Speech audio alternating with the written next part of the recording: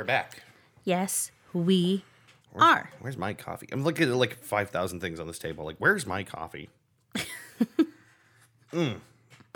There she is. We might need to clean the table. I know. I should probably throw those broken headphones away. Why are they even here? I don't know why they're still here.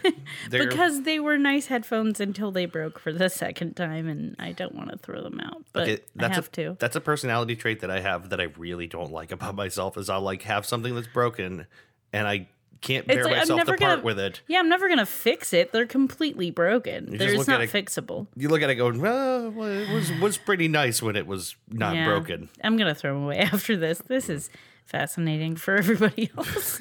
My hoarding tendencies on display. We also don't have the trash can in here anymore, so it's just 10 steps to throw something away. Yeah, I'll throw it away when we go upstairs. Got rid of the creepy vine. Yeah, there was a vine growing into the podcast room, which is in the basement. Mm-hmm. So that is probably not good. Creepy vine is gone. No, yeah, it's not good. It's probably causing structural damage. So here's what I think happened is there were a bunch of vines outside that grow up and they go like into the siding, which is not great. They go like up above the window. And then I think one of them figured out how to go forward through the insulation and down. Yeah. I don't even know how it got... Whatever. Intelligent plant life. Yeah. It got past the wall itself and into the basement. I really want to just tear all of those out. I know you got the specific ones that were growing into the basement. Tearing them out doesn't help because they just grow back. Like we need to kill it with fire. Yes, but they've like formed a net over our other plants. Yeah. And the more there are, the more chance there is that they're going to cause damage, so we have to rip out what there is and then keep up on it. I was telling Drew the other day that we are losing the battle against nature. Yes, we're just bad at being homeowners. We have a bajillion gnats. We have the vines growing into the house. There was that dead rat. There's wasps in the front. There's trees growing up in the fence. We have a high level of apathy. Yeah. And depression doesn't help. And a pandemic There's just so many things. We're not good at keeping up with this. We really aren't. And we don't have the money to hire people to be good at keeping up with it. So here we are. Let's talk about something else. All right. My morning has been a struggle. Okay. But like, this is a very, very light struggle. Like I got lots of things done. But the things I got done are not easy to quantify because they're very simple tasks that should not be as difficult as they are. Mm-hmm. They were all like very mental tasks that would take a normal person 5 seconds, but take me forever because I keep getting distracted and doing other things and then being like, oh shit, I was going to do that thing. So I ordered a baby shower gift. I RSVP'd to that baby shower. I communicated with Amazon about a puzzle that I ordered from my mom that is missing pieces even though it was properly sealed. All these things that I just like don't do. My brain is like... It's the weekend round out checklist of stuff that wouldn't get done another time maybe. Yeah, all these things I mean to do, and I was like, I have to do them today because I will forget about them 5 billion times. And I did, but I made myself do them.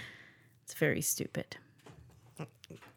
I don't know that it's stupid. It's just like stuff that has to get done. It's like the laundry list. Yeah. I also have to do laundry today. Put laundry on the actual laundry list. Well, I finish doing last week's laundry. Laundry never ends for me. Nah. Because I hate putting it away. Actually, the other day I found a pair of underwear and I was like, those aren't my underwear. But they were where like my spot is on the bed. And I'm like, are those my underwear? Oh, it was probably last night because I started folding some laundry. But then we had to go play Monster of the Week. And got excited for a minute. Thought I found new underwear. I mean, you can wear them if you want. I'll do that. I'll start slowly collecting your underwear and wearing them when you don't notice. Oh, I didn't mean for you to hide it from me, but okay. That's what we're doing. I think they were Wonder Woman underwear. I haven't worn those in ages. They had stars on them. I didn't look that closely.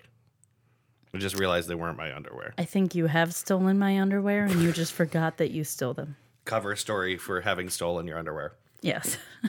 A weird way to out yourself. Yeah. So what else do we have going on aside from my undiagnosed ADHD that prevents me from buying baby shower gifts. I don't know. I'm trying to think if there's, I mean, you made dog treats the other day, which was kind of interesting. That's something you've never done before. Yeah, I made some simple dog treats yesterday with pumpkin and peanut butter because we've been, so this is something that we can talk about too, which is we got a trainer for Leroy because he has a couple issues that we want to work through. And I think we've talked about that before a little bit about how we were going to have someone come. So they came to the house, but working on these things involved like doing a lot of training and having lots of little treats to give him. And since he's not the only dog in the house, we can't just constantly be like working on things with him and treating him and not doing the same thing with Bo. So even though he's a much better behaved dog and knows a lot of this stuff already, he also has to go through everything so he doesn't feel left out. Right. And so it's like twice the number of treats, and then you have to do this like several times a day and several repetitions each time. So I had bought a bag of treats and I'm seeing them like the level go down and down, and I'm like, I need a cheap thing to feed them when we do this. Well, yeah, like 2 expensive bags of dog treats vanish in like a few days. Yeah. Because you have to do this stuff over and over. Like, yeah, and I like those treats, but I don't want to see them disappear so quickly. So I'm going to supplement by making other treats for them. We like weirdly had like 2 whole cans of, I think everyone has like a can of pumpkin that's just like at the back of their cupboard forever with no use. We had 2. Well, here's the thing. I had made pumpkin something or other, and I think I wanted to make it, and it was in the heat of like the stay-at-home order, and I wanted to make whatever I needed, and I didn't think I had any, and so one of our friends was like, hey, I'm going out. Do you need anything? And I was like, some pumpkin. And so they got me a couple cans of pumpkin, and then I had found one. So then the couple that they got me are still here for future use. So might as well use them for dogs. I feel like everyone has stuff like that in their cupboard that's just like waiting for a rainy day that never arrives. Yeah. And then maybe you like notice that the expiration is like approaching and you're like, oh, I could donate this. Someone else could eat this pumpkin that I never found any purpose for. Or I guess I'll do something with it. So so dogs got pumpkin peanut butter treats. And I'll probably make more because they were really easy to make, and we're going to need them. So so that's that. But the trainer was nice. And they're from Dog Smarts Unleashed, in case anyone is looking for a dog trainer. Smarts with a Z. Smarts with a Z. So you know that they're rad. Radical. Yeah, you know they're pretty rad.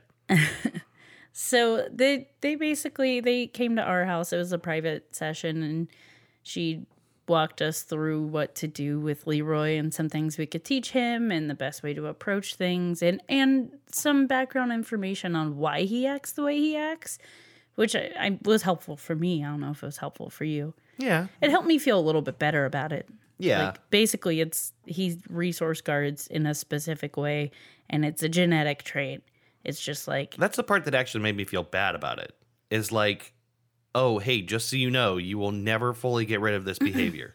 But there's ways to manage it. It made me feel better because it's really hard to sometimes feel like, oh, this is like a targeted behavior and maybe it's my fault, or like maybe he just doesn't like someone. But to know that, like... Yeah, that part does feel better to know. To know that it's just like kind of how he is. And there's, things that we're doing that encourage it without us meaning to. So to know the proper ways to address it and minimize it to make it not really be an issue. Yeah. But also be aware of like the things that could, trigger it a little bit. And that is just, some dogs just have that. Yeah. And for some dogs, because of their living situation, it's never going to be a big issue because like things that could make it worse aren't a part of their lives. But he is a newish dog to us. Yeah. He came into a house with another dog already and patterns firmly in place. And he's a lunatic. So he just like latched onto me and I'm his thing. And so although we learned the other night that he's like that with you a little bit with our friends. Yeah. No, yeah. Someone went to like say bye to you or something and he like inserted himself in between and I was like, oh. I went to give Ben a hug and like the dog was like up in a flash, like, yo, what's going on? So, and I don't know, doesn't it make you feel a little bit good that his bad behavior is in defense of you too? I guess a little bit. It's just that it's more generalized is kind of nice. Yeah. I don't know. Oh, it's just a little evidence that it really is just like it's a genetic thing and we are his people, and it's sort of nice in a bad behavior kind of way. Here's the thing we could talk about. We, in December of 2018, ripped up all the carpet in the living room. And then a full year and a half later, finally got around to ripping it up out of the dining room. Yeah. Because Leroy pooped on it about 100 times, and there was just poop in the carpet. It was just a poopy carpet. And it was already gross. Yeah. So that was an exhausting chore. We hit our breaking point, and one day I'm like, we're just ripping it up. Yeah. And you're like, yes, we're ripping it up tonight. So we did that. Yeah, I think it was that he pooped in the morning like he always seemed to be doing, and then he did it again in the afternoon. And Yeah, I'm like, nope. He has digestive issues for sure, which plays into this. Yeah, right. And probably some anxiety. So we ripped up finally the rest of this disgusting, horrible, evil carpet installed by monsters. The reason we hadn't done it was because the floor underneath is also awful and we don't like it and we couldn't figure out what to do about it. And so we kept putting it off until having the carpet was a much bigger evil than the floor underneath. And so the carpet is gone. The floor underneath is there. I don't know what we're going to do about it. At least it doesn't have poop in it. So that's a plus. It smells better. Yeah. I don't feel like a garbage person. Oh, God, it was so bad. That carpet was stained As with like, big of a garbage like person. poop and food and wine and like everything. Oh, yeah, we spilled a bottle of wine on An it. entire at one bottle of point. wine? We broke a bottle of wine. That carpet endured hell. It's seen some shit, and it's probably been in there since like the 70s, so who knows? A part of me, okay, so you know like the part of the carpet that was close to the kitchen? That was like especially dirty under there? Yeah. I don't think we did that. So like, I was like thinking to myself, like, what happened like right here? My idea on that was because it is right out of the kitchen, maybe Just people shoes and stuff. spilled a lot of stuff or shoes coming in from the backyard into the house. And it's just like any threshold is going to gather more gunk than, But like, I'm insane. Other So I was like, places. who died here? well, it did not look like someone died. I would wouldn't know. I would not know. That's the thing is we wouldn't know what it looked like if someone died right there. Oh, I said I would know. Yeah, I know you, but I mean, we would not know. That could be it. I don't think that was it. Someone might have died there. Probably a died ghost. there. There's probably a ghost. A ghost died there? No, there's probably a ghost now. A ghost died there, Oh, and no. that's it's what's the stuff? Ectoplasm? That's its ectoplasm. Just going off. You know the what? rails. That's the ultimate scary story. No one ever talks about when ghosts die. What worse thing? Yeah. That's not a story I've ever heard. Legend has There's it. probably a reason. Legend has it. A ghost died here, and now it's haunted by the ghost's ghost. All right. Think about how scary that is. If a ghost is scary, how scary is a ghost's ghost? It's pretty scary. Right? I'll put that down in my ideas folder. Just write down Okay. Ghost's ghost story. Okay. Yeah. I like how you pretended to write that. Yeah, just like just, for yeah. me, just for Yeah. that little performative piece. Just for me. No one can see that. Yeah, I just wanted you to see me pretending to write down Ghost's ghost story. We're doing something. Yep. I ordered candy from Lofty Pursuits / Yeah. Public Displays of Confection. I don't know if I talked about them on here before much or not, but it's one of my favorite YouTube videos to watch. A really long time ago, when we first found them, I think that we did We talk probably about did. them. They make candy, and a lot of times they do it like the old school way. They make it by hand, and they use like Victorian candy making equipment and Water cooling tables and rolling things out and using an anvil to like tap little pieces off of a tube and the canvil, as they call it, because it's the candy anvil. yeah. And how many people use anvils anymore? An anvil is nobody. Its only purpose, as far as I know, is to land Cartoons. on Wile E. Coyote. Yeah. So, they were used for blacksmithing, but Yeah, but Really? But now it's used for candy. Their primary use is candy and killing coyotes. Yes. So if you ever see a coyote drop an anvil on its head, that's their weak point. Mm-hmm. And then you can take the anvil and use it to make candy. Mm-hmm. Give it a good scrub first, but yeah. Yeah, probably. But yeah, so I love their videos, and they're usually the owner, Greg, I feel like is his personality that comes through in the videos and now his podcast, which they also have, is similar to the Goose Chase way. He is a person who has lots. Goose Chase way. Yeah. Follow the eightfold path of the goose. We actually could probably write that by now. Oh, we could. But he is a man of many different hobbies and talents and former professions, and his business has been 10 different things. Yeah. Started out as a kite shop. He was a professional juggler and yo-yoer. It was a kite shop. Yeah. That totally explains why its name was Lofty Pursuits. Yes, he made juggling. Oh. He made juggling materials. And then he... Mystery solved for me. Yeah, so he made juggling materials, and then that company was called something else, and Lofty Pursuits was under that company. And it was... Lofty Pursuits was originally a toy store for skilled toys, so kites and yo-yos and juggling implements and stuff like that. Mm-hmm. And then eventually became brought into a toy store, and then he also added a soda fountain into it, and then started making candy. Right. And so they do a lot of different things. And now, because of COVID-19, they've become a delivery business. So they make more food than they used to, because they used to make breakfast and lunch. Now they make dinner as well, and they deliver their food, but they hated using the delivery services like Grubhub and stuff because they're a racket. Yeah, so they started doing it themselves. So their servers became delivery drivers, so they didn't have to let anyone go. And then because they knew people didn't want to have to leave the house for things like toiletries and stuff, they stocked up on that stuff and have been selling toiletries and stuff out of their business too, to make things easier for people and to make their business something that could be sustainable with all these changes. Okay, so anywhere else in the country, I feel like a business that this like crazily shoots from thing to thing would not be able to stick around. Yeah. But somehow in the magical land of Tallahassee, Florida, you can have a business that's 9 different things. I think he's just really good at knowing how to market and knowing what people need. I also think I think he's beloved around town. I think the dude's well known. Yeah.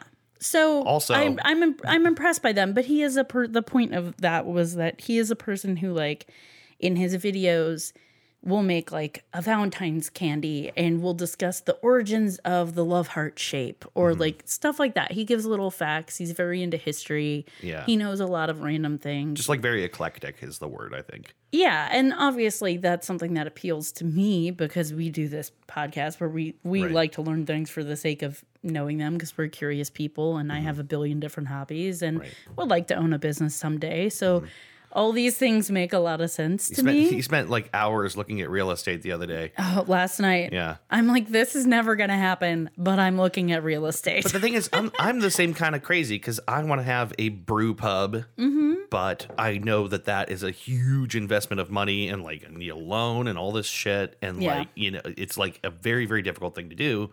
But I spent hours looking at real estate listings going, this would be a really nice brew pub. Yeah. This abandoned car towing yard would make a really nice place to have a brew pub. And the thing is, actually would. Let's make a brew pub yarn store. It's going to be great. Yeah. Actually would be a really great combination, but let's not get into it. People like to knit and drink. Yes. They do it at home all the time. Yes. And your significant other can go have a drink while you go and pick out yarn stuff for 5 hours. Listen. True story. Let's sell this house. Let's just live in a brew pub yarn store. I see nothing wrong with this. It would actually be pretty sweet. If there's living space above it, yeah. Yeah, well, you need to have that. Let's get an abandoned firehouse. There is that firehouse in Austintown, which I think is gorgeous. The one down Mahoning? Yeah. Really? I don't know if it's for sale. I'm just saying it's gorgeous. It is gorgeous. It's cool looking. I would love to have a business there. Why can't we just have our dreams? Let's just have. Why don't we have money? I know. If you have money, please send it to us. Please send us money. Yeah. Anyway. So that's about all I had. That's all I wanted to talk about. But I didn't even get around to the fact that I ordered their candy from Lofty Pursuits. Right. At pd.net. pd.net. They have image candies. They have drop candies, which get the name from they use a mold, and then once it cools, once it cools, you just drop them and the shapes, separate. Yeah. Kind of looks like bubble wrap in the sense that it's got the big bubble candy and the sheet in between, and when you drop it, the thin part all shatters, so you just have the bubbles. They make a lot of interesting flavors. He's constantly asking for suggestions for basically challenges for them, things they can make that they might not have thought of. Yeah. Right now, because people can't really travel the way they used to, they're doing a taste of the world thing, so they can do they're asking for suggestions of okay, where are you from and what are the iconic tastes from that place. Yeah. And so they're going to make flavors from different countries, and it's going to be image candy is going to make the flag of that country with that flavor. So there's lots of interesting ideas he has for that. But that was something someone listened to the podcast and wrote in and suggested that idea, which is a really cool idea right now, because obviously people aren't going to be able to go try those actual things at the moment, and a lot of people have wanderlust anyways, so I think it's pretty cool. I sent off a couple suggestions to him. I suggested cookie table candy, so each candy would have a different cookie flavor. Right. A good regionalism is the cookie table. Yeah. I think people outside of here might not know that, but it's instead of a big cake kind of thing at a wedding, you've got all kinds of cookies. Yeah, which is a brilliant idea that everyone should be doing. Well, I think the purpose of it, because cake at the time it probably started was expensive to provide a big, beautiful cake for all of your guests. Yeah, but everyone can make some cookies. So your family and friends would usually make the cookies and bring them, and you'd set them up on a table. And that means you'd probably make some yourself, but it wouldn't be you making this entire cake or buying an expensive cake and using all of your flour, that person's flour and sugar and things that were limited. So people would make cookies. You don't have to make as many. Everyone brings some. You got cookies to share. And it's a thing in Pittsburgh, and it's a thing in Youngstown. It's an amalgamation of several different cultures. Hot take, I would rather have 4 different kinds of cool cookie than one piece of plain old vanilla cake. Yeah. Now it's more an addition to the cake than instead of a cake. And I've been seeing a lot of donut tables, candy tables. Yeah, the donut table. We saw that not too long ago. That was a cool idea. Our friends Matt and Grace did donuts. And they think did they also have a cookie table? I can't remember. And they also had a small cake, but I think they maybe didn't do cookies.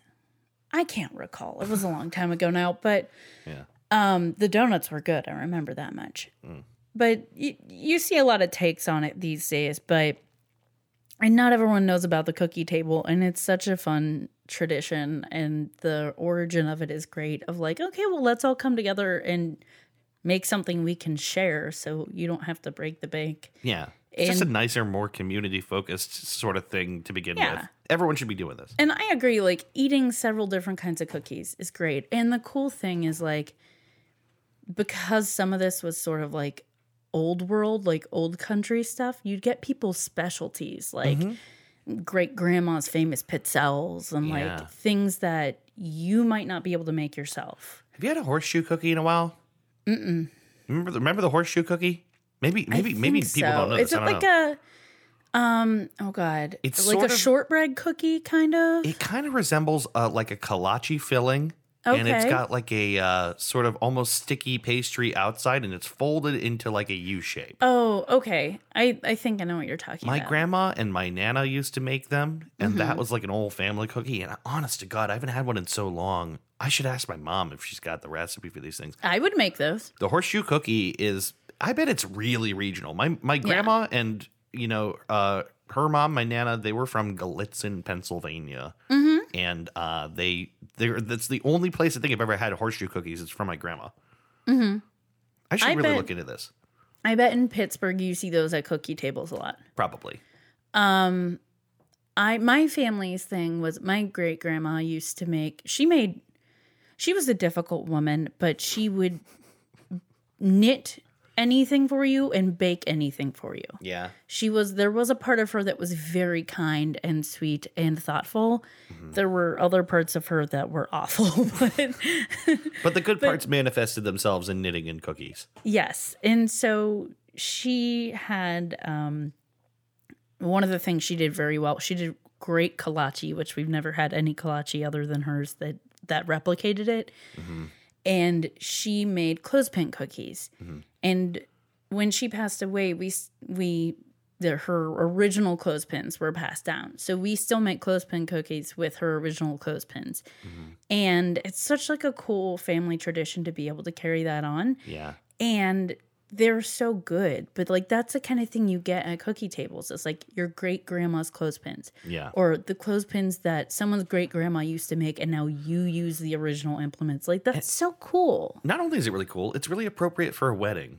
Which, is itself, lives coming together and family coming around and all this stuff. Like, it feels super appropriate for a wedding to have a representation of all these, old family the metaphor of, both families and both sides, groups of friends coming together and bringing just a little bit of themselves in cookie form. Right. In support of you. Yeah. Is kind of sweet. Like my family's famous sauerkraut cookies.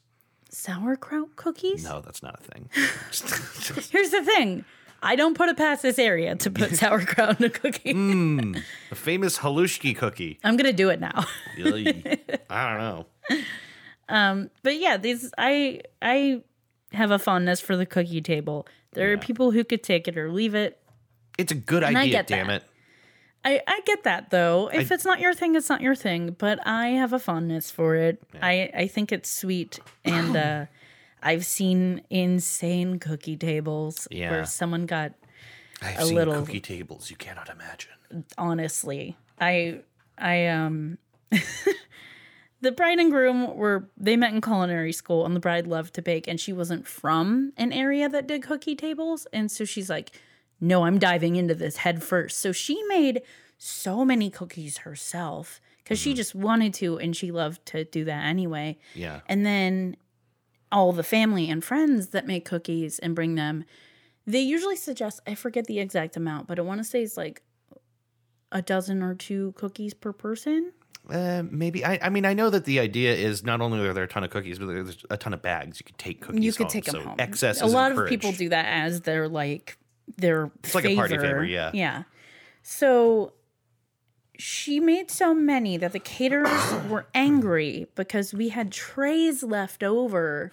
After we put all the cookies out, it was 3 full long banquet tables of cookies. Yeah. After we put all of them out, there were still several full trays of cookies left in the back. What's to be angry about there? There wasn't space for it. That's fine.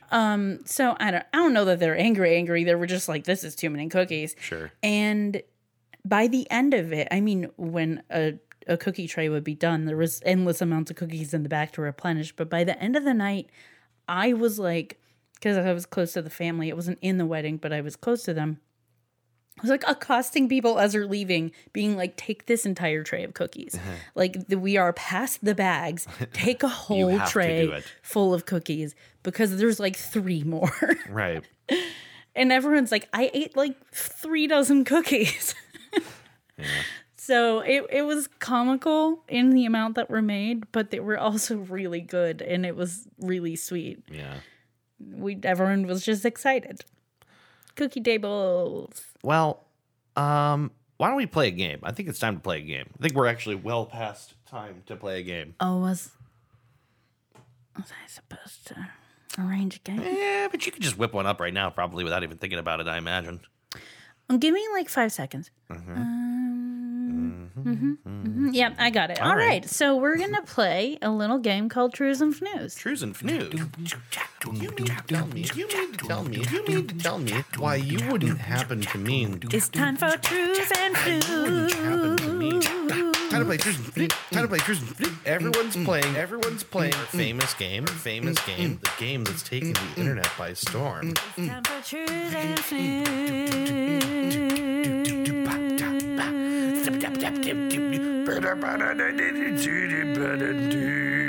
A Merv Griffin production. All right. That sounds fun. Yeah. I mean, with a great name like that, it's got to be good. Yeah, so let's play. Okay. How do we play? I was going to see if you let me get away with not doing it. Nope. Never. All right. Well, Trues and Fnews is a fun little game, an internet game sweeping the nation, in which I will give you 3 news headlines. 2 will be false, the Fnews. 1 is true, the Trues, and you gotta tell me which is which. Solid. Aces. Are you ready? I am ready. Are you prepared? Are you buckled in? I am strapped in. Yes. Are you holding on to your butt? Yes, I'm holding on to my butt. He's literally I'm holding on to actually his holding my butt. All right, let's go. All right, what do we got? Number 1. Animal Corner. Greenville, Illinois beekeeper trains his bees to respond to commands like attack, wall, and dance. That can't be real. Oh my God. That's crazy if true. That's insane if true. Number 2. Extreme athlete Eric Jefficet takes advantage of reduced traffic in San Francisco by base jumping all over the city. Oh, okay. And number 3. You swine. German nudist chases wild boar that stole laptop.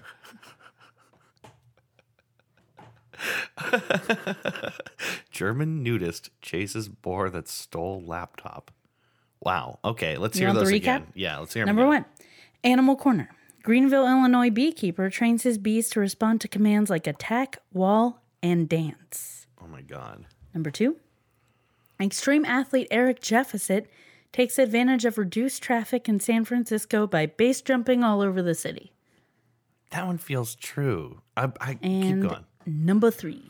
You swine. German nudist chases wild boar that stole laptop. Okay, first of all, the fact that 2 of these are false is incredible to me. They're all really well written. Thank you. Just like tweaked my neck when I did that.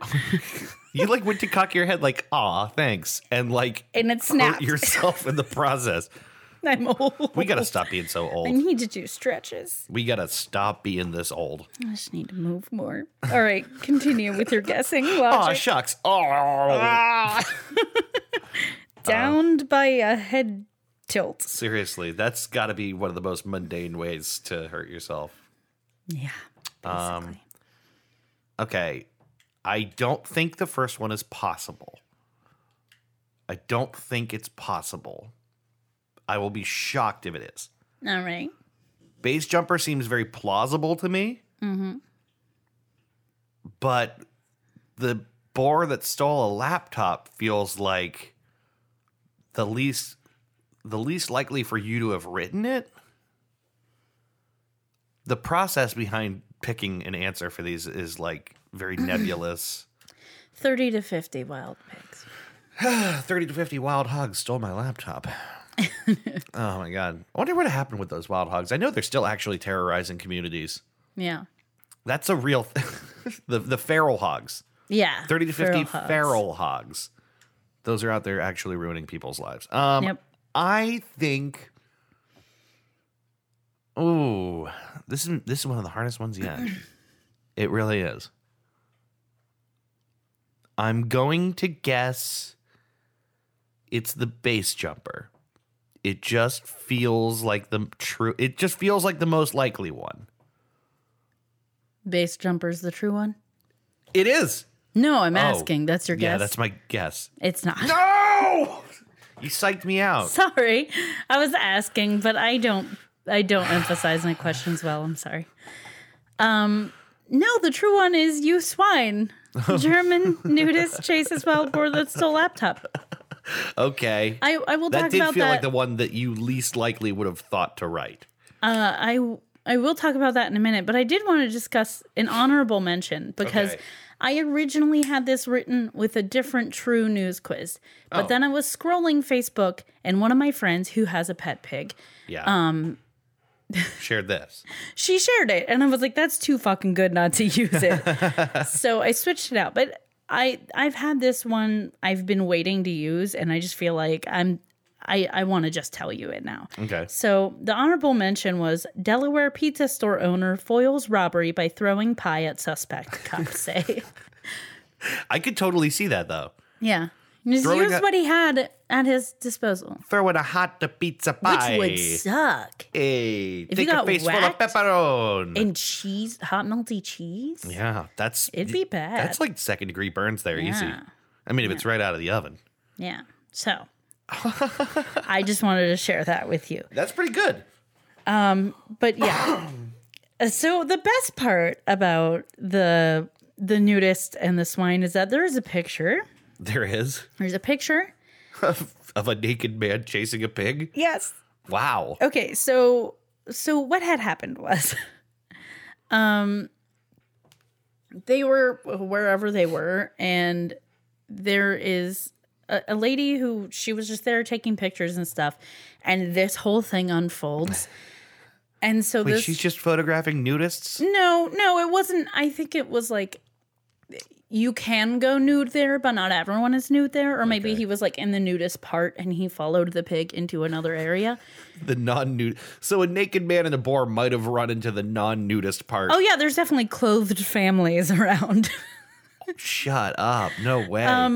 But there's also like It's a way to ruin a there's day also at the like beach. bikini clad men around too. So it's a combo. It's Germany. It's different. Yeah. Yes. It's not here. It's Germany. They're not as repressed. It's just different. If you see a naked man chasing after a wild boar, you don't have to worry about explaining to your kids. You're just like, well, obviously that boar took something from him. So I want to get... So the wild boars apparently are a common sight in the forests around Berlin, and they're seen a lot in the city's parks. They're pretty like familiar with people. Svineland. So it took the guy's laptop bag, and he obviously didn't want to lose it, so he starts chasing after this boar and her two babies who are in tow behind her through this park, and this person was there and snapped the photos. Wow. And afterwards, so there was like a cardboard box, and the boar was slowed down by it, and so he was able to stop the boar and get his bag back. And as soon as he was finished, everyone burst out into applause for him for retrieving his belongings. And the lady had taken these pictures and approached the man and was like, hey, I took these pictures. It was really funny. And we're glad that you got your bag back. Like, is it okay for me to share this story? And he was like, yeah, fine. I don't care. So she shared the story. And now here's my genitals. Now there's articles. You cannot see, I will say, you cannot see any genitals. He's mid-run. And so he's like covered by his body. Sans genets. Let me show you the pictures because they're pretty great. Okay. It's just, and the guy's, he's got a little punchy, so you can't, the way that he's running, you can't tell. Okay. But it's fantastic. I do kind of just have to see a picture of this. It's fantastic. There's several pictures, but they're all kind of the same thing. But yeah, it's great. Okay, so that's like a boar, basically about the like 3/4 of the size of the guy itself. Probably about 50 or 60 pound boar. I mean, it looks to look at it though. It's like overall size. It's big. It's a big boar. It's a big boar. The And tiny little boars after it. I think this man's lack of butt is my favorite part of this picture. Yeah. There is just no butt on that There's not man. much butt. There is almost no butt on him. Yeah. I like the smiles of the people nearby. They're just like, this is happening. There's a boar running by us. Wouldn't you be delighted? Oh, yeah. I would be like, this is my lucky day. I would be delighted. The lady who took those pictures, like, struck gold. She's like, this is the best thing that's ever happened to me. I mean, how And many the fact people, that he was so good-natured and like, yeah, sure, I don't care. how many It's funny. photographers spend their time with a camera in hand hoping for something interesting to Here's the happen? thing. I don't even think that she's a professional photographer per se. Okay. I think that she just was there, and she might do it. I don't know a lot. She's an actor and a coach. She's not like, that's not her job. But she might have whipped out her camera phone for this. Yeah, or maybe she takes pictures on the side, or just like was there and decided to take some pictures of friends or whatever, and this happened. Yeah, it ensued. So it says she showed the man the pictures later on, and he laughed loudly and authorized me to publish them. What an unbelievable. She also said the man gave his all. He looks like he's really booking it. Yeah. Basically, the laptop was important enough to him that he's like, don't care that I'm naked in this park. I gotta get it back. And so just took off, and he was booking. You just see him running around yelling, sorry, sorry. Here's a good straight on butt shot if you want to see that. Sure, let's see that booty. She got angles. She got all his angles. It's not much of a booty. There's not, as someone without a booty as well. He kind of looks like Jeremy Clarkson or something. Yeah, he kind of does. Yeah. It's a good booty on that boar, though. I will say that. Oh, my God. Good booty shot of the boar and the baby boars. That is so silly to me. It's so funny. I saw this and I was like, I have to use that. Scrap everything. This is going in. Sometimes the perfect story just lands in your lap. Just naturally. Scroll on Facebook and see this. I was like so happy. I'm like, I am done with. I tried to write the news quiz last night and I had nothing. Right. I just couldn't do it. So when I came up with it today, I'm like, I'm done. This is great. Let me take a break. And I'm scrolling Facebook, and that's like the first thing I see. And I'm like, oh my God. The person who posted it used to live in Guam, and Guam pigs are like a thing. And so she has a baby. Well, it was a baby at the time she got it, but she rescued like a baby pig from Guam. And his name is Odorous, and he lives with her now in the States. And he's real sweet. He's real cute. Yeah, he seems like he's kind of a grump, and I think that's great. It is pretty I great. love pigs. Grumpy pigs are... Grumpy pigs. Yeah, that's pretty adorable. So, that was the news quiz. You got me. That was a good one. I don't stump you. I thought you were going to guess that one, though. I honestly... The one I wanted to be true more than anything was that bee one. I mean, I just want a supervillain to be out there honing his skills, making an army of bees. But the way I thought it in my head was like, this is just like his quarantine hobby, and that the bees don't really attack, but they they'll like go up to people. They don't actually sting because they would die. Right. But it's just like something fun for him to do. Something fun to do. Yeah, just train your bees. Training an army of bees. If you're already a beekeeper, what do you think would be a fun extra beekeeper hobby? Because that's what I think of. Train your bees. Well done. You got me. Give them little bee treats. Little bee treats. Okay, well, let's take a break here. All right. And when we come back, we'll have the main segment. You don't know what it is, do you? I have no idea. Okay. I was on the phone talking about it earlier, but I was trying to be quiet so you wouldn't hear it because I wanted it to be a surprise. I was not paying attention to you. I was buying baby shower gifts. Oh, right. Okay. We'll take a break. We'll be back in a minute with the main segment. All right.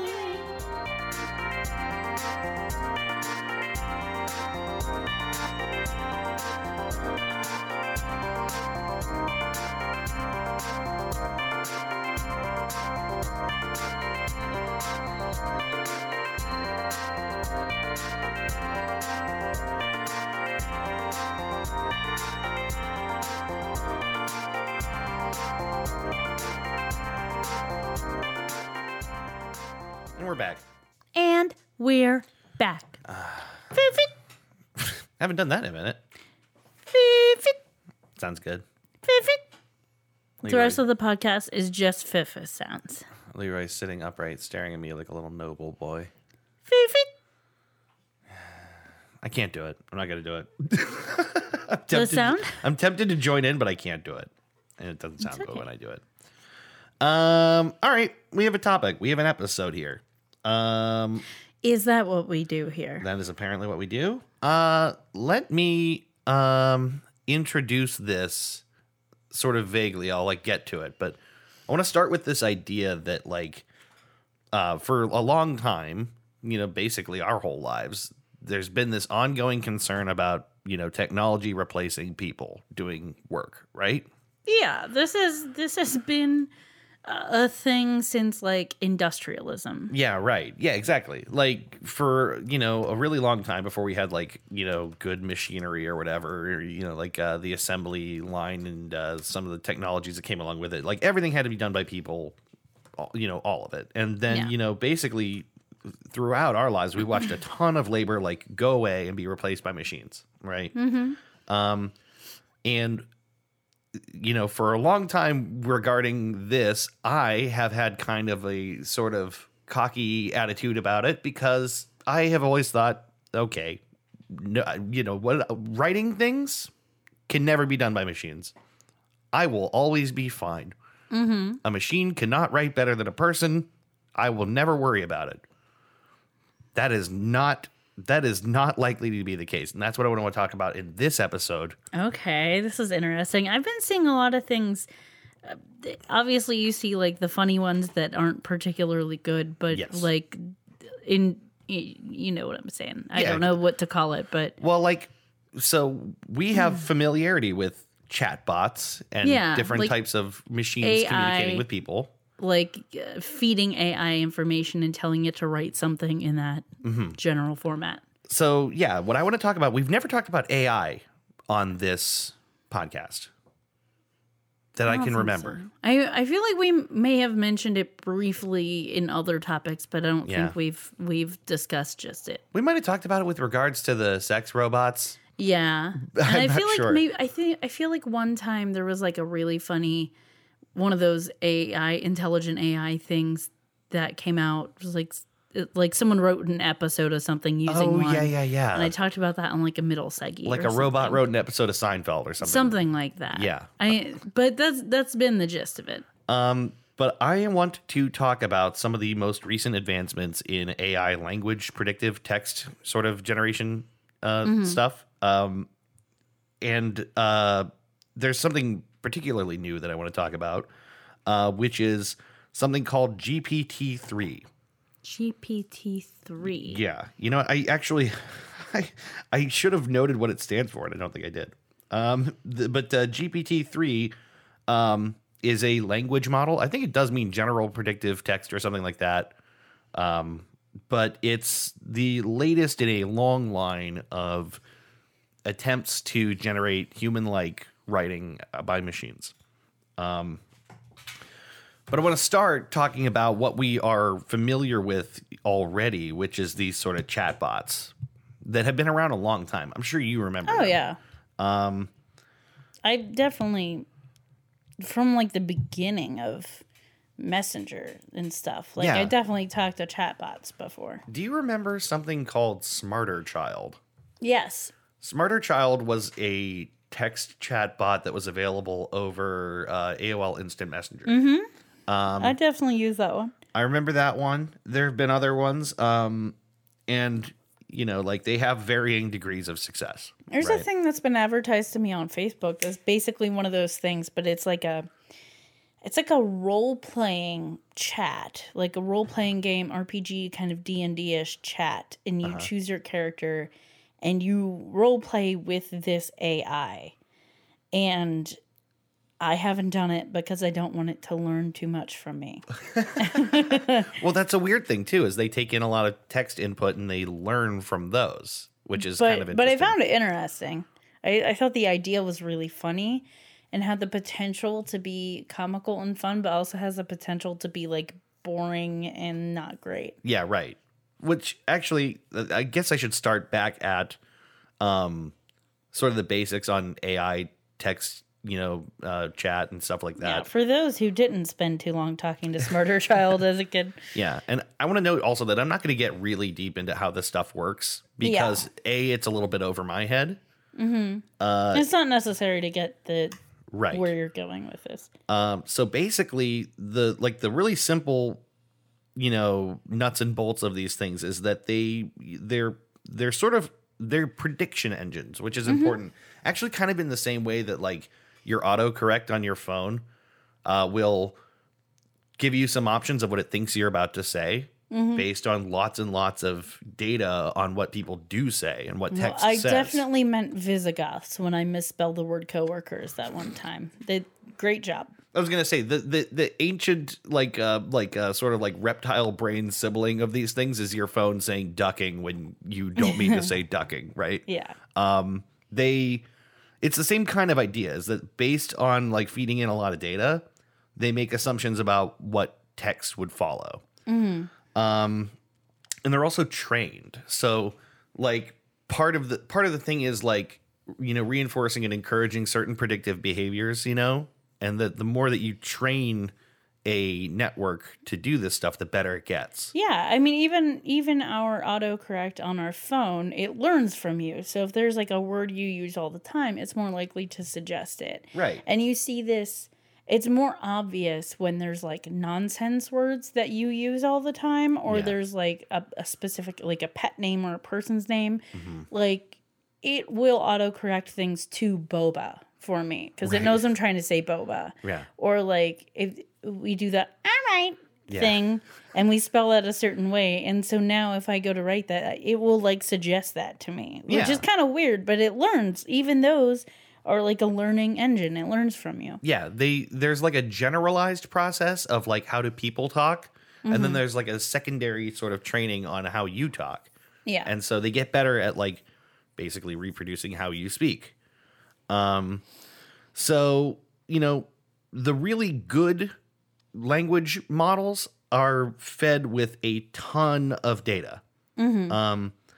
They basically, so they establish connections based on like huge sets of writing between words and sentences and concepts and stuff. It's actually kind of similar to how our brains work, which is what makes it.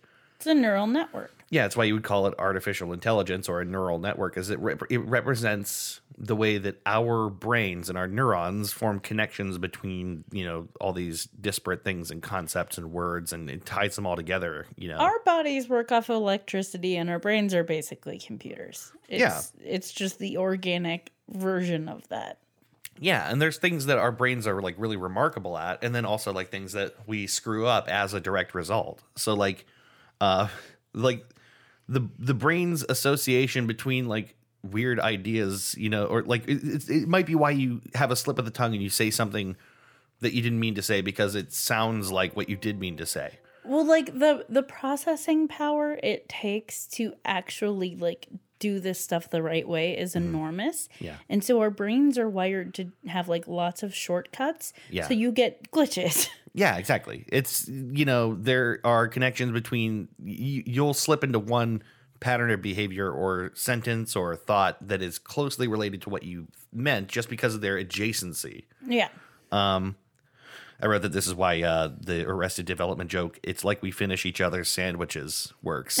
Yeah. Right? It's because there's the finish each other's kind of does want to go to sandwiches, even though that's absolutely not what anyone meant. It's the same feeling of the word sentences. It's close enough that it's like, yeah, yes, of course. Part of that sounds right, even though it's stupid. So that's basically what I'm trying to say, is that due to the sort of like fuzzy nature of how we compute stuff in our head, stuff can get associated that is unintentional. And that's sort of like a similar process to how, machines do similar things. The techniques behind training these language models are really complex, and I'm not going to like try to get too deep into it. There's a ton of math. There's like, algorithms upon algorithms. But the thing I want to stress mostly is just that the one of the most helpful things you can do if you want to build an AI that's really, really good at language is feed it a shit ton of data. Yeah. Some of the ways that chatbots do that is by taking user input and adding it essentially to its text library, and that's why. Sorry, I have something in my eye. So just continue, but I know you're looking at me like, what is happening? How bad is it? It's just like an eyelash or something. Okay. It's just, my eye is just watering it, so Okay. took my glasses off. Continue. Okay. So here's another chatbot, Cleverbot. Do you remember the name Cleverbot? It sounds familiar. I'm not sure. I think it was the engine behind. Do you remember that movie AI that was based on the Philip K. Dick story, and it had like Haley Joel Osment as the kid. And that was everyone, like a robot. he was very annoying to everybody. Maybe. I don't know. Everyone like was just like, oh, he's so needy. Oh, you mean Cleverbot? No, I mean Haley Joel Osment in that movie. Not that Haley Joel Osment is, but the character of this AI child. I guess I don't remember that much about the movie itself. But anyway, yeah, I think Cleverbot might have been the engine behind. They launched like kind of a little publicity thing where they launched a website. Excuse me, where you could chat with an AI. Okay. And it was something like this. If it wasn't Cleverbot, it was something really similar.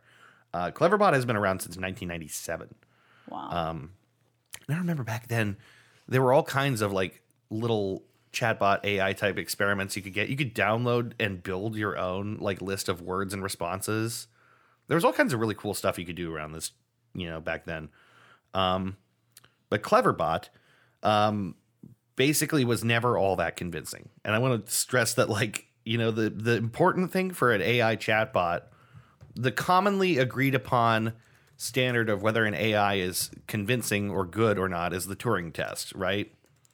Which is Explain what that is. So the Turing test, it was like Alan Turing's suggestion that basically an AI or, a computer intelligence would be considered convincing if it could fool people into thinking it was a person.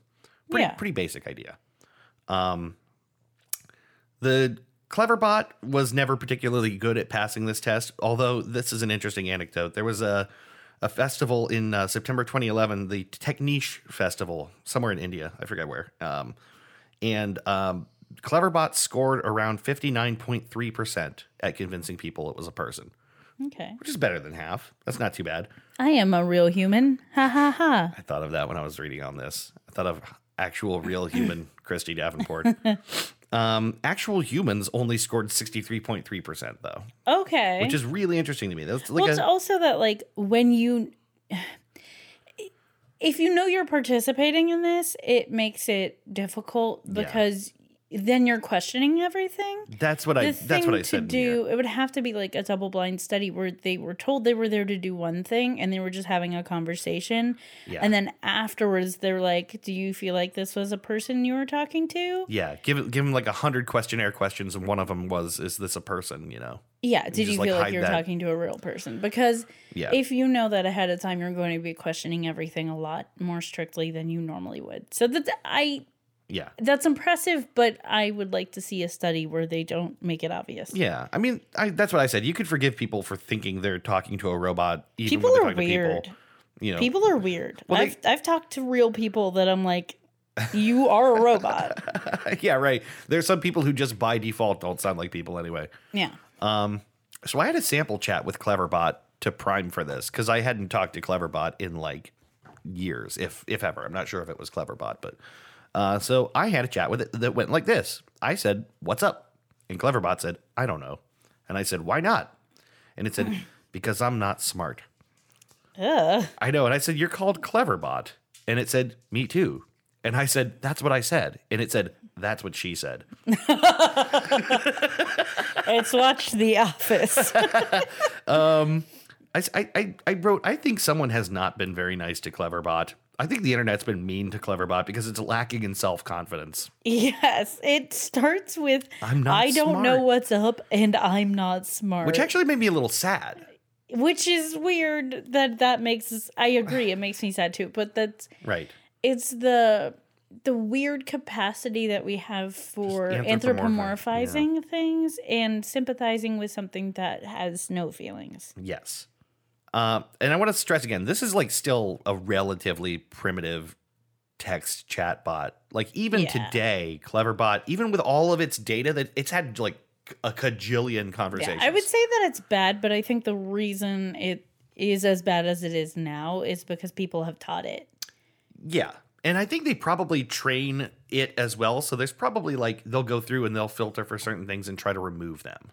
Because the internet has a way of just like being terrible. But that definitely feels like the result of people being like, "Oh, you're not clever. You're dumb. Yeah, like you're not smart." How did it decide it's not smart? I'm using decide. I'm anthropomorphizing now, but I'm going to have to do this episode. You just can't talk about these things without talking about them as having some agency, even if they don't. Yeah. So I had some more conversations with it. It got weird. Yeah.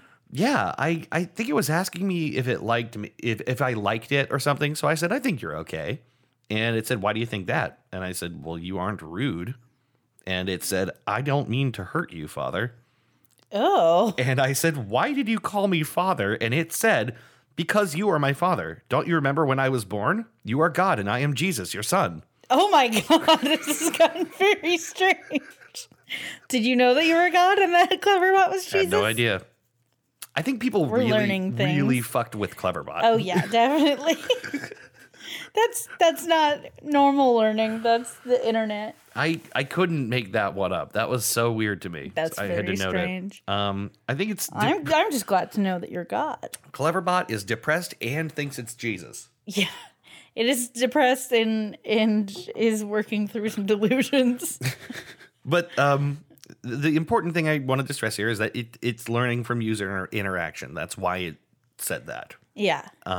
And the same thing happened, if you remember, not long ago, Microsoft launched a chatbot called Tay. Yeah. This is the one that got real bad because the internet is a cesspool. Yes. So basically, all that has to happen is 4chan has to get wind of something like this. Yes. Basically, less than a month after Tay was opened to the public to chat with it, it turned into a hypersexualized sadist Nazi. I was gonna say it was Nazi. Yeah, it was a Nazi, like really fast. White supremacist bullshit. I'm not going to quote anything Tay had to say here. Don't. But the point I'm making is that user interaction, it had become the data set that it was poisoned of. the well. Yeah. So Microsoft had to take it down. It's like any time a business thinks like crowdsourcing a name for something is a good idea. Right. It's like, you know, the internet. That was my computer. Sorry. Oh, okay. You know, the internet is going to fuck up anything you will try to do, abuse- and companies still think that it's gonna work. Remember the Mountain Dew flavor contest? Yeah. Yeah. Using the internet to try to do anything is awful. Yeah, it's a disaster. But now I want to talk about today's language models, you know, that are actually very advanced. I'm going to start talking about GPT-3 itself. Okay. I know that I'm not going to be fully able to explain the nature of how it works, but I want to start by talking about exactly how beneficial and how dangerous something like this has the capacity for being. By the way, I remembered what the engine was doing that I had talked about before. What the AI was doing that I had talked about before. It was they fed it knitting patterns and they asked it to write a knitting pattern, and then people knitted the patterns that it came up with to their best of their ability. Yeah. They obviously didn't create anything useful, but it was weird and charming and people had a lot of fun with it. I mean, AIs can do all kinds of super interesting stuff. They can generate like art. They can like be trained to identify objects by looking at them, sort of. They can obviously write language. They can generate all kinds of stuff. Basically anything that can be reduced to a set of programmatic instructions and optimized, an AI can do. And almost anything can be reduced that way. Yeah, right. If you break it down into simple enough steps. Which is scary because that also means they can do things we can never dream of doing manually. And also cool. I mean, this is like the ultimate sort of example of like those, like a tool is as good or as evil as it is used to be, right? Yeah. Some of the things that they think this could be good for would be like, you know, therapy, being therapeutic to people, talking to people, you know, through like genuinely administering therapy. They believe it could do that. I pulled a face. That makes me nervous. It could write literature or news articles that we could read. I fear a world that like an AI learns from a sociopath and then is giving sociopathic advice to its patients. Well, I'll skip ahead to say that like the people behind GPT-3 are also concerned about that. Like there's a lot of good and bad applications. And they're constraining access to what they've created through an API, so you can interact with it in certain ways. But the black box, it's filtered. Well, yeah, basically the actual guts of it are behind a wall. There's only so much access you really have to like how it does what it's doing, which is important for like limiting people's ability to use it for certain purposes, and they can observe how people are using it. here's more good ideas. It can answer people's questions. You could use it to like actually educate people on things. Some have proposed that it could be used to prescribe medication. So you can talk to it about your symptoms and it can analyze those and maybe even prescribe, maybe even know the questions to ask that a doctor wouldn't, to get very specific to maybe find a more effective treatment for you. Well, the reason that is, I'm not going to say that's good or bad, but the reason that has potential is because you can upload the set of questions and the symptoms and what medications are used. And that is like a permanent thing. That's not a thing that can be forgotten because it's a machine. That's not a thing that needs more education, continuing education. That's not a thing you programmed in the 70s and now it's out of date. It's like kept up to date. And because of that, because it's not fallible in the same way that people are fallible, I get that concept that like it could be more accurate or have better ideas, so to speak. Yeah. But also there's things it would definitely miss and not be good at. Well, even those things are limited by, it's really just, it's the only limit is our ability to train the machine. Yeah. So I'm maybe thinking, there are like, things it wouldn't be good at until we made it good at them. Off-brand uses of medications and things like that. That's... Again, it's all data. Like if you can feed in, okay, it prescribed this medication to these people. It did follow-ups. It found these side effects. It found these, benefits. I mean, if you can feed it enough information, it can get better than a person, which is, I mean, this is all theoretical how good it could get. Yeah. It has limitations, but just like speaking strictly from like the possibility of it. If you're really good at programming it, it could be really good. Yeah, more or less. So anyway, yeah, those are some of the good examples of like what it might be able to be used for. But the flip side is that it does have an enormous potential to trick people. If this is in the wrong hands, what kind of things would you want to convince someone that a machine is a person for? So yeah, the GPT-3 team, which they're a company called OpenAI that manufactures or has manufactured this software here. Some of the use cases that they have identified as concerns is misinformation, applying misinformation and distributing it to people, spam, phishing. This one I thought was really interesting. Abuse of legal and governmental processes.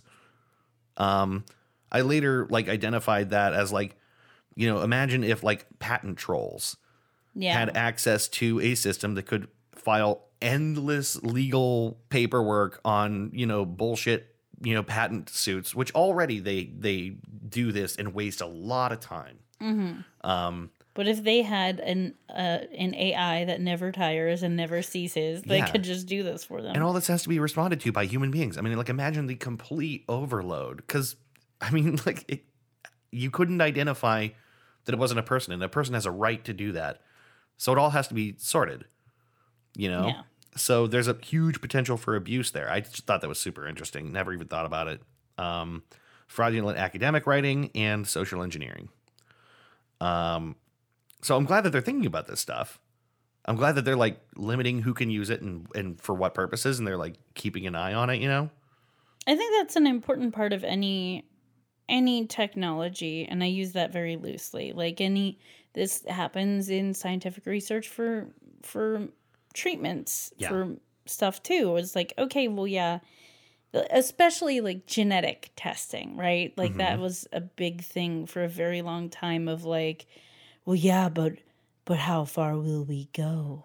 How bad can it be? Right. And it's you got to identify the potential problems and the abuses of it, because if you don't, it definitely will be abused. What concerns me is that eventually the cat will be out of the bag. I don't think that they are the only people capable of devising systems like this. So I do think there will come a time where maybe someone isn't as responsible with it. Yeah. Or someone hacks and gets their hands on it. Maybe it's distributed before we have an ability to even think about how to deal with it. And it's just too late. So yeah, there are legitimate concerns.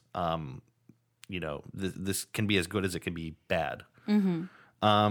So I want to skip ahead a bit and just say, by now you are probably wondering what exactly GPT-3 sounds like, or like what it talks like. What kind of output can you get from it, right? So I wanted to dedicate most of my time talking about this to those examples and less about the technology itself, because I think that's the most incredibly interesting part of it. Okay. Are you going to quiz me? No, I wanted to, but I'm going to highlight a lot of examples that are kind of silly too. So like they may not be all super convincing, but there's some that are. I want to say that basically it's not exactly meant to be a chatbot, but because of the way that its inputs and outputs work, you can structure it so that, you feed it a certain input, like a description, and then, human : your prompt, and then AI : and it takes that format and it can issue a whole bunch of response. Like it generates dialogue, and it can even wait for human responses. Okay. So it ends up being that it could be used. It can be used as one, but it's not its actual main purpose. Right. In fact, I guess the technology is like so generalized that that's one way to use it, but like it's broader. Yeah, it's much broader. So I want to stop here and say that the examples I'm using are from a website called gwern.net. How do you spell that? GWERN.net. I actually feel like I might do a whole episode on Gwern later. Gwern.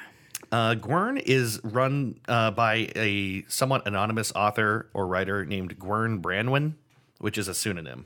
Gwern Branwen. It's a cinnamon. This is a cinnamon. This is a grandma. Gwern Branwen is not Gwern's real name, but this website... You don't say. Right. This website is a huge, eclectic collection of writings on like math and psychology and philosophy and poetry and programming and anime and so on and so on. This is someone's like personal... It's not even like a blog. It's like a collection of essays. Receptacle. And it almost reads like a manifesto at some points. It's like,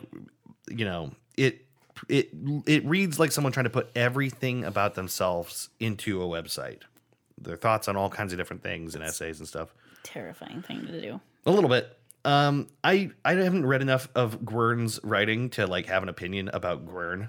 I don't even like to like write a journal because I don't want everyone to even be able to stumble upon all the weird shit that happens in there. Yeah, so actually that's part of the reason I think it is that I feel like if I keep reading Gwern, I'm gonna find stuff that like smacks of like that like fierce intellectual rationalism kind of thing that like just kind of turns me off, as like, someone who has to write all their ideas on something and it's all very smart. You know what I mean? You feel the need to justify things at some point because everyone has ideas that are not good or like or strange or whatever, and there's like reasons for that. But when you get into like posting all of your stuff for the public and telling everybody everything, but then also knowing that everyone's going to read it and feeling like you have to maybe defend things a little so they get the real point, that's like it's not genuine because it's happening, and so you're trying to get out ahead of it. I don't know. I know Gwern has a huge readership. So like I can't speak to that specifically that he is doing that, but I feel like if I were in that position, that would definitely happen. I don't know. Like I just stumbled into Gwern. I'm just saying I don't want to issue like any kind of like judgment on this website itself, other than it's like a really, really big, gigantic repository of a lot of ideas. I don't know. It's interesting to me, is what I'm saying. Yes. But the important thing is that Gwern has got his hands on access to the GPT-3 open beta API. Mm-hmm. So Gwern did something really interesting with it, which is build an entire page of gwern.net all about GPT-3 writing creative fiction. Okay. Which I think was a really cool idea. Yeah. And the results are kind of amazing. It's not perfectly human. Maybe not even like most of the time is it really human sounding, but sometimes it feels really very human. Mm-hmm. Here's something I thought was super amazing. Gwern, when he got started writing training and using GPT-3. He was concerned that GPT-3 wouldn't be able to simulate conversations with himself because GPT-3 doesn't have access to like Gwern's writing. Mm-hmm. Except it does. So because the team at OpenAI scraped so much data from the internet, a big chunk of what they got was Gwern's writing, which is now part of the sort of brain of GPT-3. And so when Gwern put in the title, A New Essay by Gwern Brandwin, GPT-3 spit out a kind of semi-nonsensical, but like mostly coherent fake essay written kind of in like Gwern's voice. Which is creepy. Really spooky to find out, isn't it? Yeah. Like imagine you go to like type something, just have it talk like you. And it sounds like you. It sounds like you. Even if it's not making like a super coherent point about anything. Yeah. I don't know. That's just fascinating to me. So Gwern tested GPT-3 out with basically its ability to write poetry, dialogue, puns, parodies, storytelling, and other specific like kind of tasks like like I guess mostly like humor related tasks or like well, I'll get into it. But there's lots of different sort of human like tasks that it was assigned to tasked with, right? So here's something I really liked. He tried having the system reimagine poetry under certain constraints. Mm-hmm. So here's the prompt. Transformer AI poetry classics as reimagined and rewritten by an artificial intelligence. Starts with, and I'll tell you when it stops being human input. Okay. Oh, the places you'll go. Dr. Seuss. Congratulations. Today is your day. You're off to great places. You're off and away. That's the end of the human prompt. Okay. So that's what he fed in. Mm-hmm. The next 3 lines that come out are memorized lines from Oh, the Places You'll Go. Okay. So it says, you have brains in your head, you have feet in your shoes, you can steer yourself any direction you choose. Okay. After this, it starts to deviate based on like a predictive text model kind of to write its own Oh, the Places You'll Go. Okay. I'll just read this. It's so wacky to me. You're on your way. Here's a little rocket to shoot off toward the sky. It's your one-way ticket to the planet Dween with a worth of $100 billion. Now that's the kind of moon mission I like. Started with fortune and game. Arrived there quick in a rocket ship. No search plans and 2 squeezes of possibility. Smartest critters in the universe. Earth's moon dwellers. Well, brother, let's go. No worms to squirm. No chains to bind us. A second-hand robot in an artificial wood. Looking clueless, but feeling coherent. The whole Everse is a thing to explore. There's nothing you can know that isn't known. Nothing you can see that isn't shown. Nowhere you can be that isn't where you're meant to be. That's from All You Need Is Love. That's the Beatles. Yeah. It's fun to have fun, but you have to know how. So much to do. So much to see. So what do you do? I thought I was going to go with, so what's wrong with taking the back street? The thing is, it's trained on stuff that comes up. Yeah. Which is super fascinating to me. That's so funny. I like the planet Dween. Yeah, it's good. It's like it goes in this silly sci-fi direction that I really like. 2 squeezes of possibility. That's strange. There's just some very interesting things that it turns out here. So that's one example of what I can do. That's really silly. Another thing that Gwern tried was to teach it to write dad jokes. Oh, wow. Which basically the prompt for this is to enter a long list of like Q&A dad jokes to help it kind of see if it can establish a pattern. Yeah. One of the things that Gwern found is that oftentimes the answers to the dad jokes will like make sense conceptually, but they won't be punny. Yeah. So I think puns would be very difficult for AI to get. Right. I think that they can learn, but that requires like really well mapping like the sounds of words and alternate meanings for words.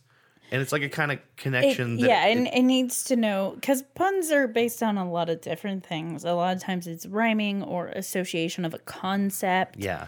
or like just all kinds of things. There's a billion different types of puns if you want to boil it down. And so expecting AI to be able to replicate that means explaining to it in a way, teaching it all the different things that can be. It's another example of how like training is super important. Yeah. And it doesn't necessarily inherently do that well just from scraping a shit ton of writing. Yeah. This is basically in general, GPT-3 doesn't do humor very well, but I wanted to like note these just because I think they're interesting. So here's its attempts. The prompt was, how do you make a lemon drop? And it responded, drop your pants. Here's another one. How does a vampire start a letter? Dear blood. It's kind of cute. Yeah. It sounds like if you told a little kid to write you jokes. Yes, exactly. Isn't that kind of striking? Yeah. It's like kids get language, but they don't necessarily get the higher constructs of kids, like punnery. I said, our brains are like computers, and kids their brains have to be trained too. So like when you're a kid, you know the jokes are funny, and you know that like the barest concept of what a joke or a pun is, but you don't know exactly the mechanics of it. And so you get things like that are like starts off good, and then you're like, well, that makes no sense, but it's funny because it's ridiculous. Yeah. And there's like kids have like kind of an aha moment where they start to get stuff like this, but there is like that there's the period before that where like kids are saying things and learning words and learning ideas, but don't fully get like jokes like that. Here's one more. I thought it was really cute. 2 pickles fell out of a jar onto the floor. What did one say to the other? And the answer was, don't look at me. I just fell. Aww. It's kind of sweet. Yeah, it's like, it's weird because it's like, again, speaking of things that are kind of human about it, it conveys a sense of embarrassment. Yeah. Which is wild to me. Yeah. That's the thing that's kind of creepy, right? Like it has learned how to represent an emotion. Yeah. And that it's connected to like falling down is connected to don't look at me. Yes. So the fact that it can learn to represent an emotion means that it's about just as good as a sociopath. Which means that it can learn, so to speak, to effectively at least appear to have emotions. It's sufficiently able at Which least is to what connect everyone's those afraid ideas. of, right? We're afraid of them becoming sentient, but we would not necessarily know the difference of something that actually is sentient and something that can appear sentient. Right. And then, I don't know, like philosophically, you could ask yourself, what's the difference? But like, that's a whole other conversation, right? But here's another fun test case. Gwern did tons of this. I'm barely representing what Gwern did. Yeah. It had... one of the things Gwern did was fed it the Rick and Morty copy pasta. You have to have a very high IQ to appreciate Rick and Morty. Mm-hmm. But then, having fed it all that, gave it the prompt, you have to have a very high IQ to appreciate blank. Okay. And then it would read back the copy pasta, but with all these terms related to the idea you fed it. So like he fed in like Cowboy Bebop. Okay. And it took that copy pasta and it molded it around ideas from Cowboy Bebop. Yeah. Interesting. That kind of like worked. I didn't even include any of those. But it was just like very it's like a silly use case. It's like it's kind of like a Mad Lib, but using very specific pool of information, right?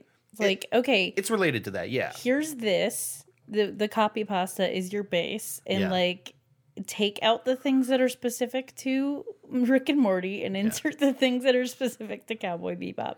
It did a lot of that stuff fairly well. It didn't always make sense. Yeah. And that's the thing is I really do want to stress that like all these examples, a lot of the ones I'm going to talk about here are like sort of failure cases in the sense that like they're not fully convincing, but they are remarkable. And if they're the beginning of something else, I mean, so like GPT-3 has, I think, 170 million what they call training properties or something like that. I can't remember exactly what they call it, but basically you could think of them as like rules or like ways that it associates things. Yeah, I heard a noise too. I don't know what it is.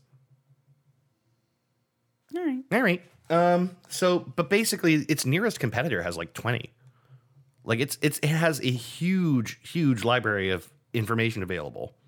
So anyway, Gwern gave it the task that one of his readers asked if it could be used to generate like overly complicated explanations of simple tasks. Right?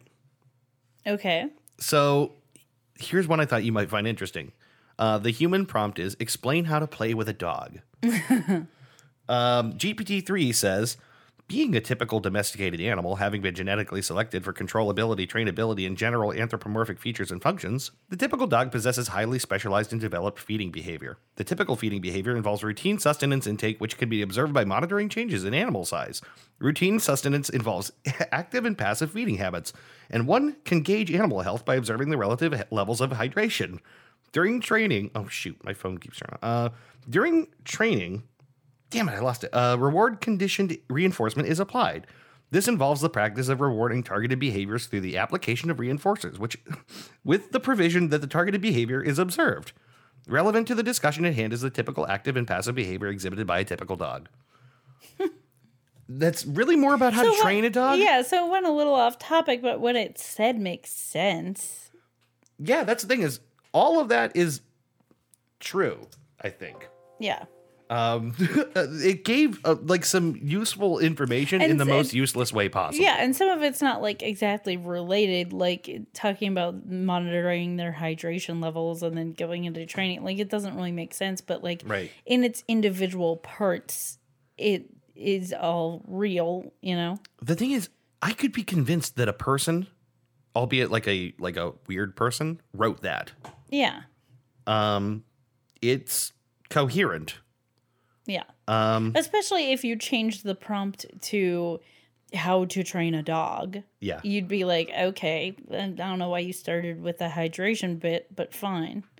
I want to share one more about humorous, the GPT-3 trying to be humorous.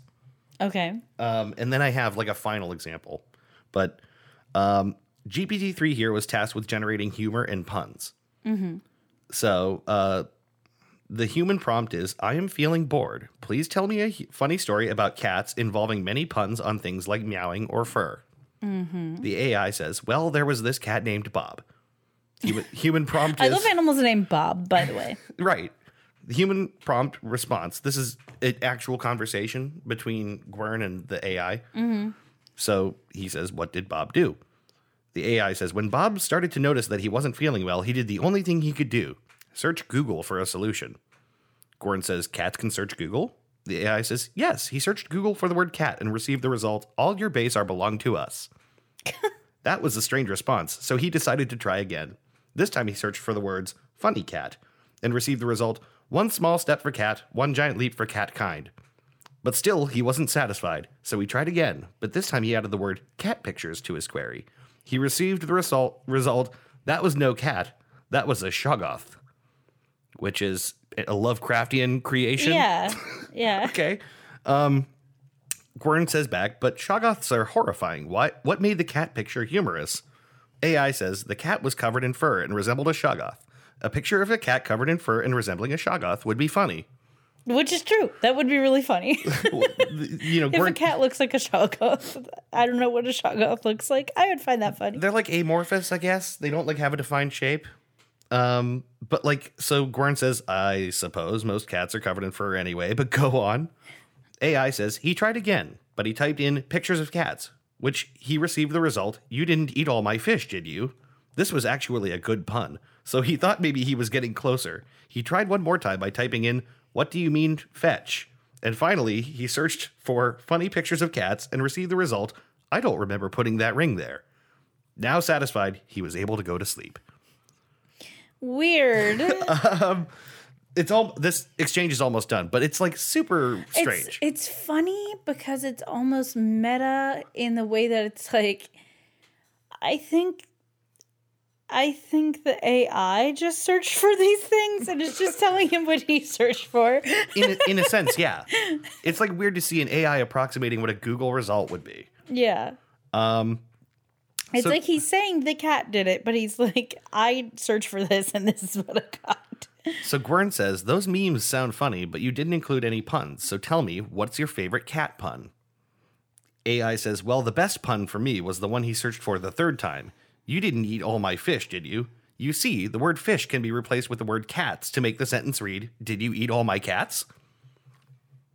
To which Gwern says, but the word fish doesn't sound anything like cats, so how is that a pun? To which the AI says, the computer misunderstood the question, did you eat all my cats, as did you eat all my fish, resulting in the result, you didn't eat all my fish, did you? Now if the word fish were replaced with cats, the sentence would read, did you eat all my cats? It's like complete hullabaloo. It's just like it doesn't make any sense. It's recursive and strange and right. So like the point of me including this is just to show like exactly there are things it doesn't do very well. Exactly. Like it does not understand puns, but it does like kind of get what would maybe constitute one, except it does it wrong. I feel like AI could do humor in the way that like absurdity is funny, because it would be off enough on a lot of these things that it's like, okay, that's absurdist. Yeah. If you thought that someone was just being absurdist, then that it can approximate that without even necessarily trying to be. Yeah. Just because it is off enough, you can get humor from it that way, but not. It has really struggles with anything other than that. It's weird because there is something kind of human about it. Well, it's just not quite figuring it out. Here's the thing, though. How do you train an AI in what a good joke is, or in what comedy is, or in what humor is, when you can't even tell people what it is? It's like, one of our most difficult concepts to really... And everyone has a different idea about it. Yeah. About the rules and about what is allowed and not allowed, and if that's even a thing. And like that would be a very difficult concept to train, so it's going to be a very difficult prompt to get like a good reaction on. I think that's why it's not great at these things, is like so much of what we call humor is really abstract. It's very subjective, and we super don't understand necessarily all the reasons we laugh. So like it's hard to share that with a machine and get it to generate something. Where these things shine is where you could put in facts, where you can program data and ask a specific question, and it can search its data and spit out a response. Like, that is easy. Asking for something as subjective as like a funny joke about cats is like beyond its reach. For now. I do think there's a time... For now. See, he wouldn't get that.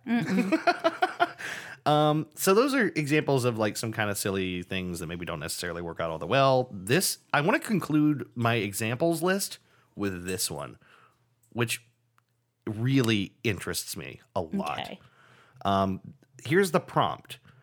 The following is a conversation with an AI assistant. The assistant is helpful, creative, clever, knowledgeable about myths, legends, jokes, folk tales, and storytelling from all cultures, and very friendly. Okay. Still part of the prompt. Human, hello, who are you? Still part of the prompt. AI, I am an AI created by OpenAI. How can I help you today? Still the prompt. Human, I am feeling bored today. Grandma, tell me a story about the time the cat stole the sun. Okay.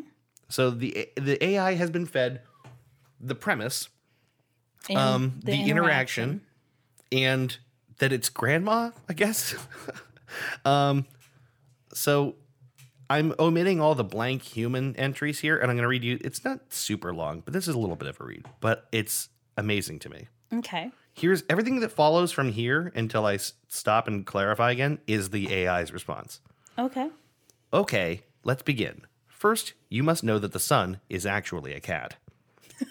Also, you must know that the sun is actually not a cat, but it's also not a piece of cheese or an orange or even a gold ring. Now, take a bite of the orange to refresh yourself. Parentheses, human eats a bite. Okay, the sun used to live at the top of a green mountain. One day, a hungry cat came to the mountain and climbed up to get the sun. But when the cat got to the top, there was no sun there. There was only a hole that went straight into the sky. The hole was so dark that the cat had no way to go out again, but he wasn't afraid because he knew that he would come back or would go back home soon. Parentheses, audience laughs. So the cat climbed down the mountain and took some of the sun with him. That was the first time. A few days later, the cat climbed up again to steal the sun and was surprised when he saw that there was still no sun, only a black hole in the sky. This time he thought he would take just some of the sun to last him a while, but once again, when he got to the top, there was no sun at all, only a hole leading into the sky. The cat climbed down the mountain to get some more sun. Then one day, the cat decided that he had had enough. He climbed up again, but once he got to the top, there was no sun at all. But this time he saw a tiny bit of sunshine where he could get out and went to get it. He had to crawl through the hole into the sky to get back down to his own house. This time, the cat didn't want to come back. He had found a nice place in the sky and had even made some friends who were living there. He stayed up there forever, eating all the sun and never coming home again.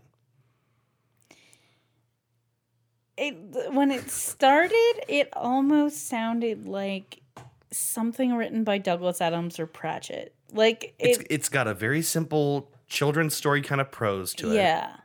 It's got pattern that is very familiar to like these stories. The 1, 2, 3 pattern. Yeah. The cat goes on back. The first day it did this, and then the second time it did this, and on the third time it did this, and this thing was different. Yeah, and it's usually the thing is it's following some rules. Yeah.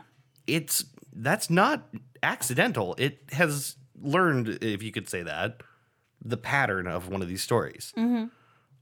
I like that it fed you an orange. Yeah, that's actually cute and funny, and I don't know if it meant it to be, but it's cute. It's like, now take a break and have an orange, and I will resume. Yeah, like... Oh, thank you. I mean, I love that. So here, I'm just going to finish this out by saying that then Gwern modifies parameters so that the lines are longer, and they're less sort of chat-like. I mean, I read them all like as one big thing. There's lots of human says nothing blanks in there. Mm-hmm. So it changes the prompt a bit, so it's not trying to do it in a chat function. Yeah, and it allows the stories to get more complex and the responses to be longer and more interesting. And I wanted to share just an excerpt from this longer story because I thought it was really, really interesting. So here it is. And this starts with the AI, and then the human response. When I say the human says something, this is Gwern's question back to the machine. So this is now him interacting with the AI. Okay? So the AI says, all of a sudden, there was a rabbit sitting next to him.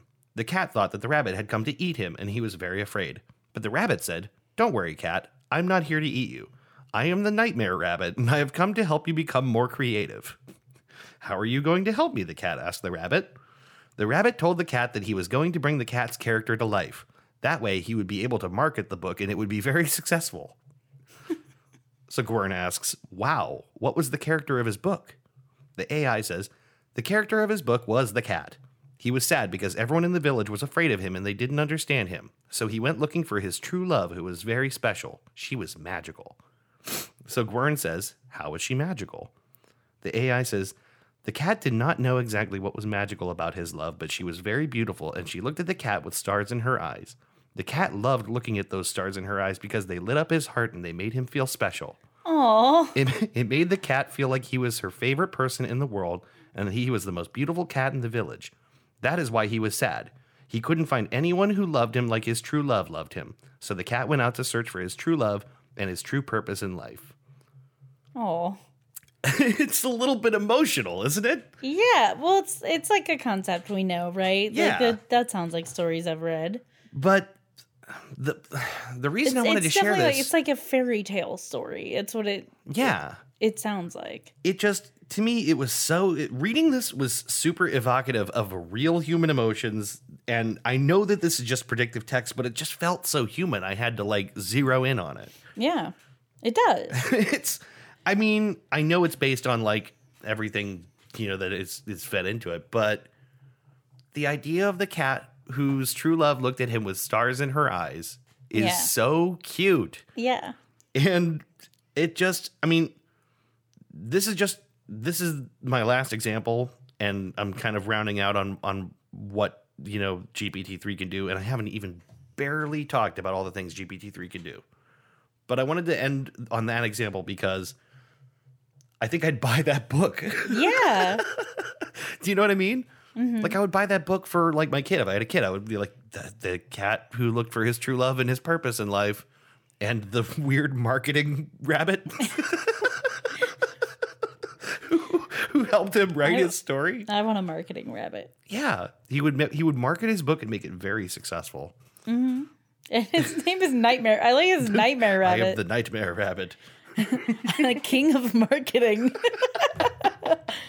Like, I wanted to use this example because A, it is actually very funny, even if it didn't get mean this to be. concept to the marketing team. It's funny and it's emotive and it's kind of beautiful. And I just think that this spells out something really big in the future. Yeah. If this is what this will be considered primitive someday. And if this is what it's already able to do, I don't know. I'm amazed. I'm really amazed by him. Well, the longer it's around and the more information it's fed, it'll learn and learn and learn and learn. Like, there's not a limit to it. Right. Exactly. So, I mean, right now, if it has access to 170 million training parameters, what happens when it's got over 1 billion? You know, what happens as we add more and more information and it learns and is trained to associate things that it can't do right now. Like, I think that these examples showcase what feels like a child's brain. Yeah. Which is really, really amazing. Yeah. I mean, we've already discussed the similarities of when you're a kid, your brain is literally being molded. Like, you're being trained and taught. Right. And explained the prompts and the concepts and the pull of information. It's a very similar process. Yeah. So it is weird. So I will conclude this with a couple more points. Most of these are silly examples, and most of them are not really practical, and most of them don't have anything to do with what is likely to be real use cases for GPT-3, right? Mm-hmm. I don't think it's likely we'll rely on machines for our entertainment in the future. I don't think we'll rely on them to auto-generate our horoscopes or tell jokes to our kids or things like that. But with a little bit of tuning, I do think it seems very, very human, and I think there's a lot of potential. Here's a couple of quick examples of other things people have done with GPT-3 that blows my mind. One of them is learnfromanyone.com, which you have to be like registered and signed in to use. I think you have to have access to it. Mm-hmm. But you can have it teach you things in the voice of anyone or anyone it has access to. So you can ask it, the example prompt is, have Elon Musk teach me about rockets. And it'll write something that sounds like him about rockets. Which is very cool.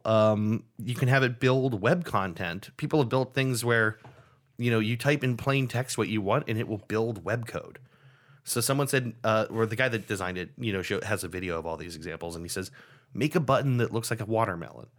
And it's smart enough to build a circular button with a pink inside and a green outside that says watermelon on the inside of it. Or to generate, like a button and a heading, or you can have, someone made a thing that builds an entire website based on a couple of prompts. It can do that just from plain text. There's an idea maker, a thing that just generates weird ideas. My favorite one was fingernail phones. Ew. It says fingernail phones allow you to communicate with other fingernail phones with a tiny vibration. Strange. So like an applicable, like something we already have that people use fairly often is random name generators for like role-playing games. And our friend Kirsten, who we play Monster of the Week with, used this for a character, and the name it gave her was Drake Nacho. It's a pretty good name. Which she used the name Drake, but was like, not calling my character Drake Nacho. I don't see why not, but anyway. But this is like a use of, that's definitely an AI. Yeah. I don't know. Have you ever used I think you have. It was a long time ago, several years ago. It was like the inspirational quote generator. Inspirobot. Yeah, Inspirobot. Inspirobot was amazing. Amazing. Yeah, it was really good. It would make these like motivational posters that like were bizarre. I saved a few of them. Like a stock photo usually of like a scene, not usually of people, but like a scene, and then with an inspirational quote over it like you see all the time online. Yeah. But it would be weird but stuff. It's a weird inspirational quote because it's randomly generated by this bot. And some of them are really good. Some of them would make me go, oh, okay. And then some of them were just so bizarre and funny. Yeah, right. Yeah, it was a good, I mean, that's almost definitely far more like basic than like a full, something like this. Definitely basic. But the results were wild. Basic. The results were wild and really funny.